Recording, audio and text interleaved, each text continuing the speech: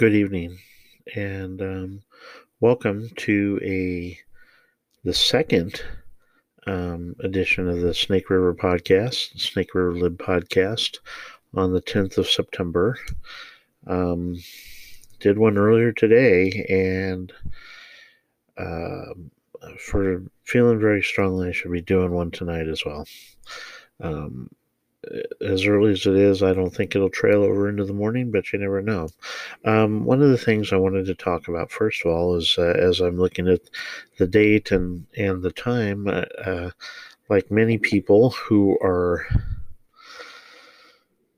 of an age to remember, I remember very clearly that I was either at work or on my way to work at the center for midnight shift at this time on September 10th, 2001.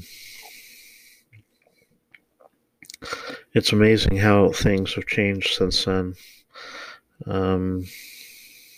Yes, I'm going to talk politics in just a moment because everything has gone political. Everything, we're a virus. We can't even deal with a virus without it being politicized to the nth degree.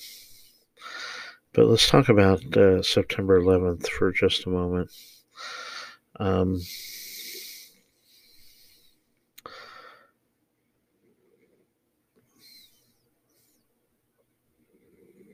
Before on September 10th, Kansas City International Airport was a great airport to fly out of. The terminals were nice and open. They had the metal detectors right at each individual gate, as most airports did. Lots of room to get up and walk around. Everything was open to everybody where you could sit with your friends and family until it was time for the flight to leave, as well as you could be right there at the gate for when they arrived.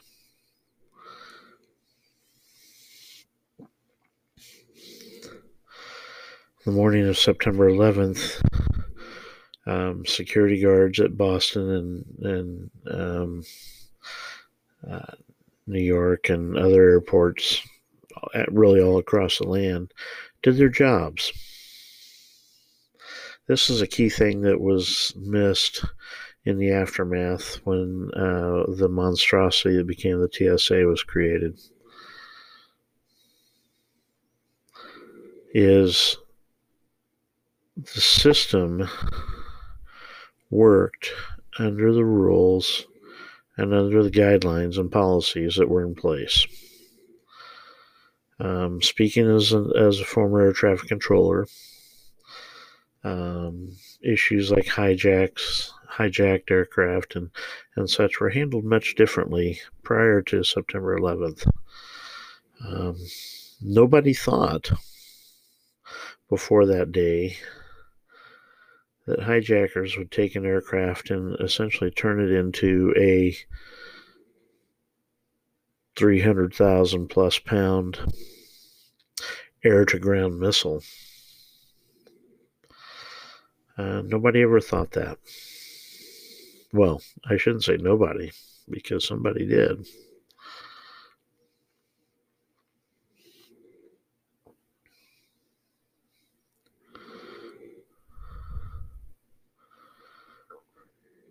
Because of what happened on September 11th, we got involved in a war that essentially was over in a matter of weeks, and yet it wasn't because we're still there 19 years later in Afghanistan. Because of what happened on September 11th, we had an excuse less than 2 years later to go into Iraq. Now, mind you, the whole world thought that Saddam Hussein had nukes. The whole idea that Bush lied and people died. The intelligence apparatus of the United States, as well as most other nations' consensus was that Saddam Hussein was violating any agreements regarding weapons of mass destruction. The fact that he didn't have any nuclear weapons, even though he did have some materials for them, is irrelevant because the world thought that he did. And it wasn't just the United States. In fact, many countries used the fact that he probably did have nukes as a reason why there should be no attack. People forget that, though, and of course, the rewrite of history, ongoing as it is, to take all of that out.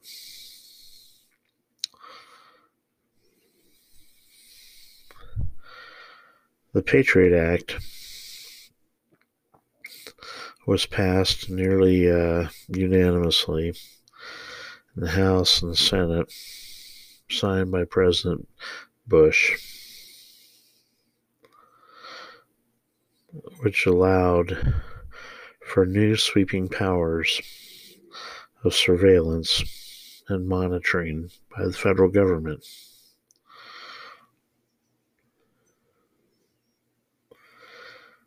Has to come up for review every few years, of course, and your civil libertarians of both parties will make some noise every time it does come up, and then it'll be passed for renewal.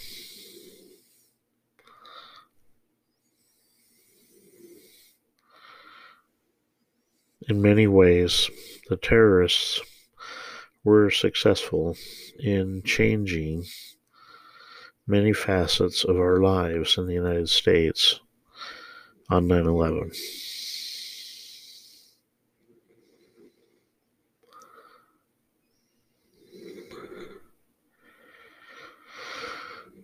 We united for one day, and then the arguing began. The rancor became worse and worse. 2002, the midterm elections, saw a divided Senate, which it was 50-50.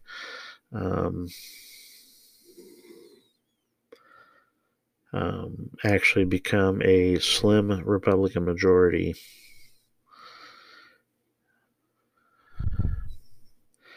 And the introduction of the filibuster for executive branch nominees, as well as judicial nominations. Something that had been unheard of. For example, Ruth Bader Ginsburg, I think her vote was 93-7. The question shouldn't be what are the politics. The question should be whether they're qualified. The fact that we go into such detail now of a judge and threatened to destroy, well, not threatened to destroy, but destroy a judge's reputation and credibility, as what happened in the Kavanaugh hearings in 2018, is an embarrassment to all of us. And what it should speak to people more than anything else is how on earth did 9 unelected people get so much power?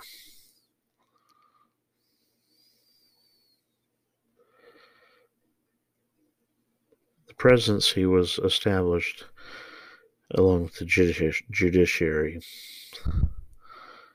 The powers of the presidency were established as such that to the average citizen, it really wouldn't matter that much who was in power because of the checks of the legislature, the Congress.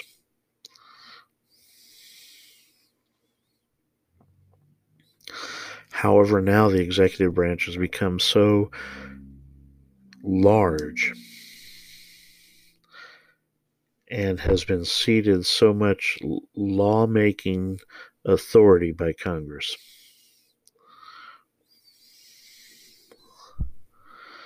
that it now critically matters who is the one that establishes policy, Doesn't mean that policy is going to be carried out by the career civil servants, by the way.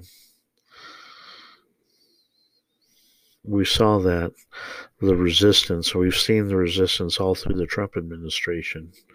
All these anonymous people speaking out. All these anonymous people that are choosing not to enact the president's policies or the president's political appointees' policies. They're proud of their resistance.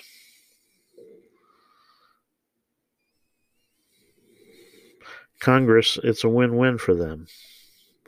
They don't have to do their jobs.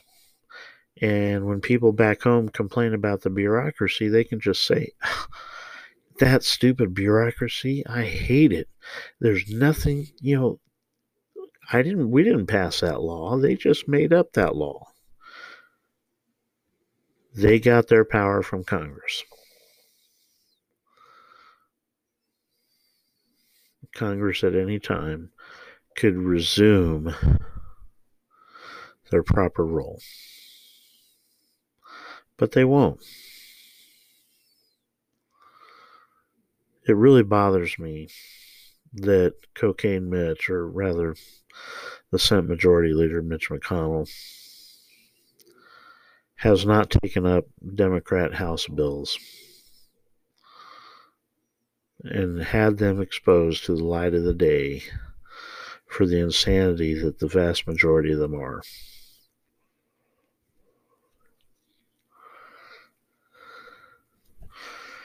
Nancy Pelosi was counting on him doing just what he did, because she can say, well, we've done our job, which is just like what the Republicans said before. We've done our job before sending them to the black hole of the Senate.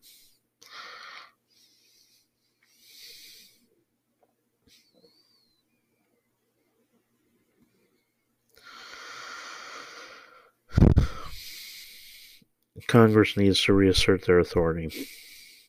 They need to actually pass laws and not allow bureaucrats to write law.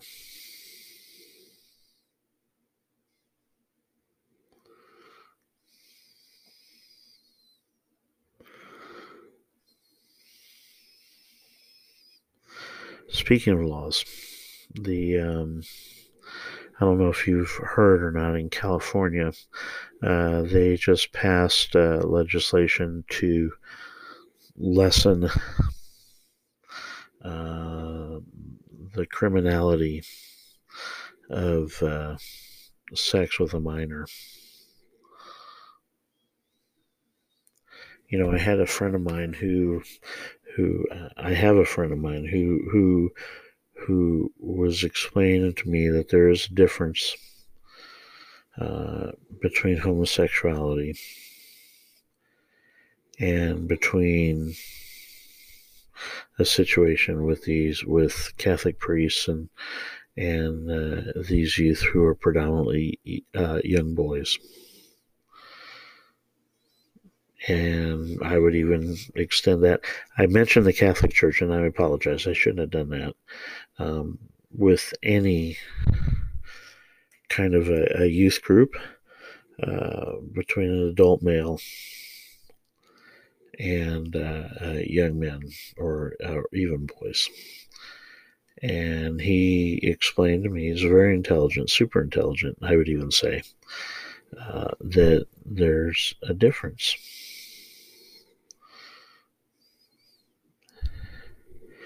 Perhaps with very young children, there may be a difference, but it's the same people that have been arguing for the rights of homosexuals that are now arguing for a reduction in the age of consent. They're also arguing for a reduction in sentencing for the criminality of sexual assault with a minor.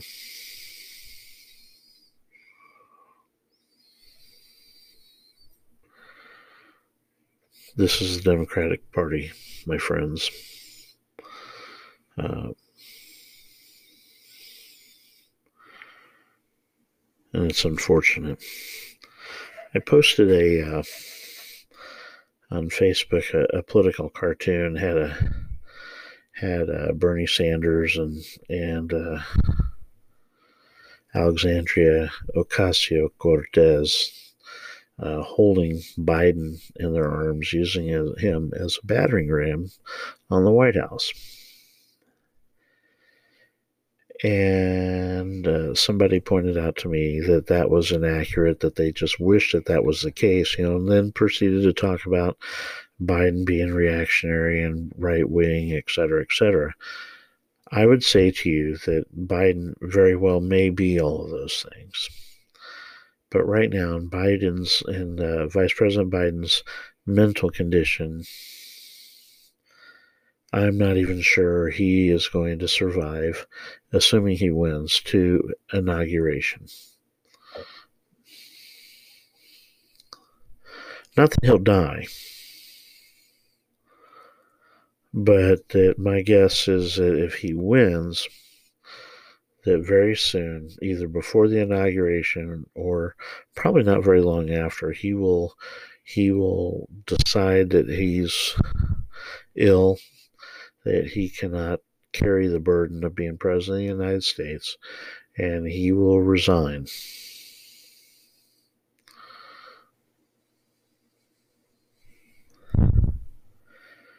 And then that's Kamala Harris, who actually has a similar record to Biden's with regards to criminal justice reform, which is odd because neither of those two appeal to the progressive left very much on that.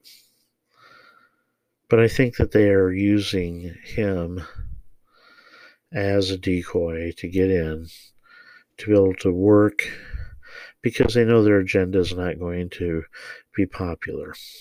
Right now, American citizens associate law and order with President Trump, and they associate the riots and looting and vandalism with the Democrats. It's gotten so bad where even CNN has come out and started to send warning signs to their party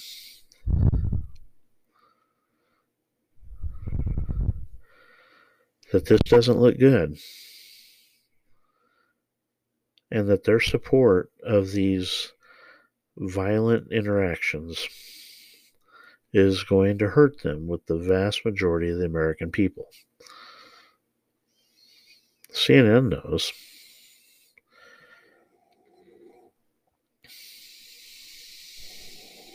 It's unfortunate that more people are not, that those people are doubling down on all of it. They will not disavow even the most violent actors within Black Lives Matter or within Antifa. They very rarely will even acknowledge that there are violent protests going on, or vandalism or looting. And those that do say, well, in fact, was it San Francisco? I have to go back and look. A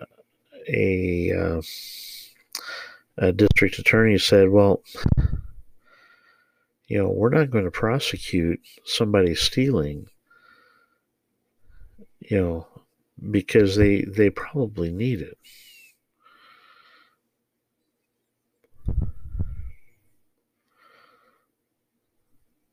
And all you can say is, wow.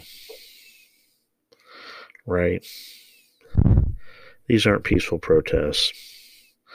Peaceful protests, if they ever were, and we can even talk about the actual events surrounding the deaths of George Floyd and John Blake Jr., and the fact that John Blake Jr. was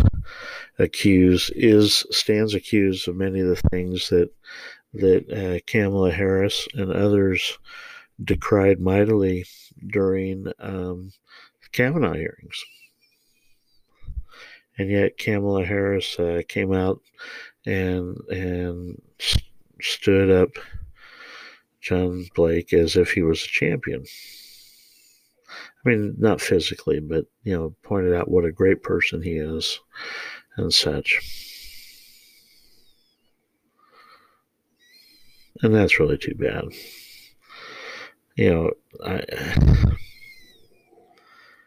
It's so unfortunate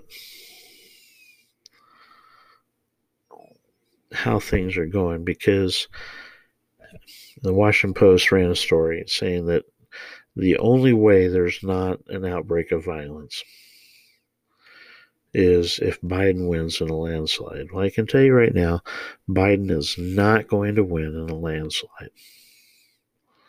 I would go so far as to say Biden's not going to win, and that if there's any landslide, it's going to be on Trump.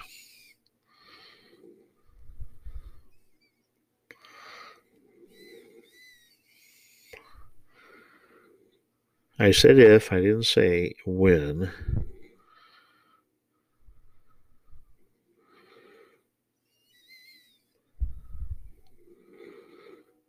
But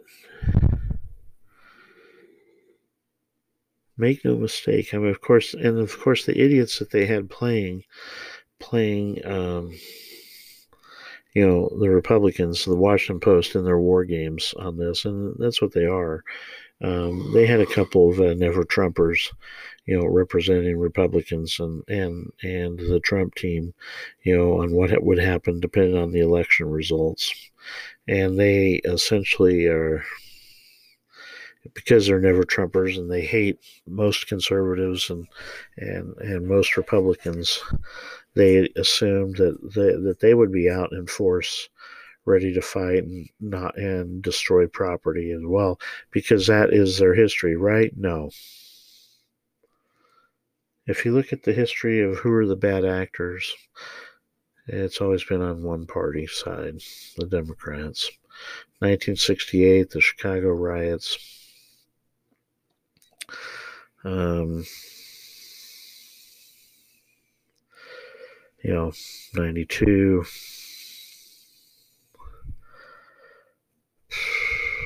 Los Angeles. I mean, you go on and on with all of these different situations. And who are the ones that are rioting? It's not Republicans.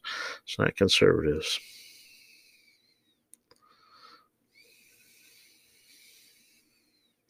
Anyway, it's a little bit long. Take a moment tomorrow and remember that as you go to sleep or wake up in the morning, that was that fateful day when thousands of Americans lost their lives with the collapse of the towers. That Americans gave their lives on Flight 93 so that there'd be no further bloodshed.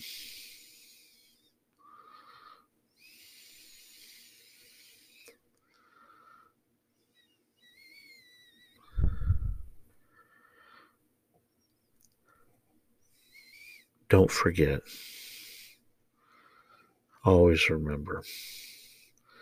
It's the Snake River Lib. Have a great night.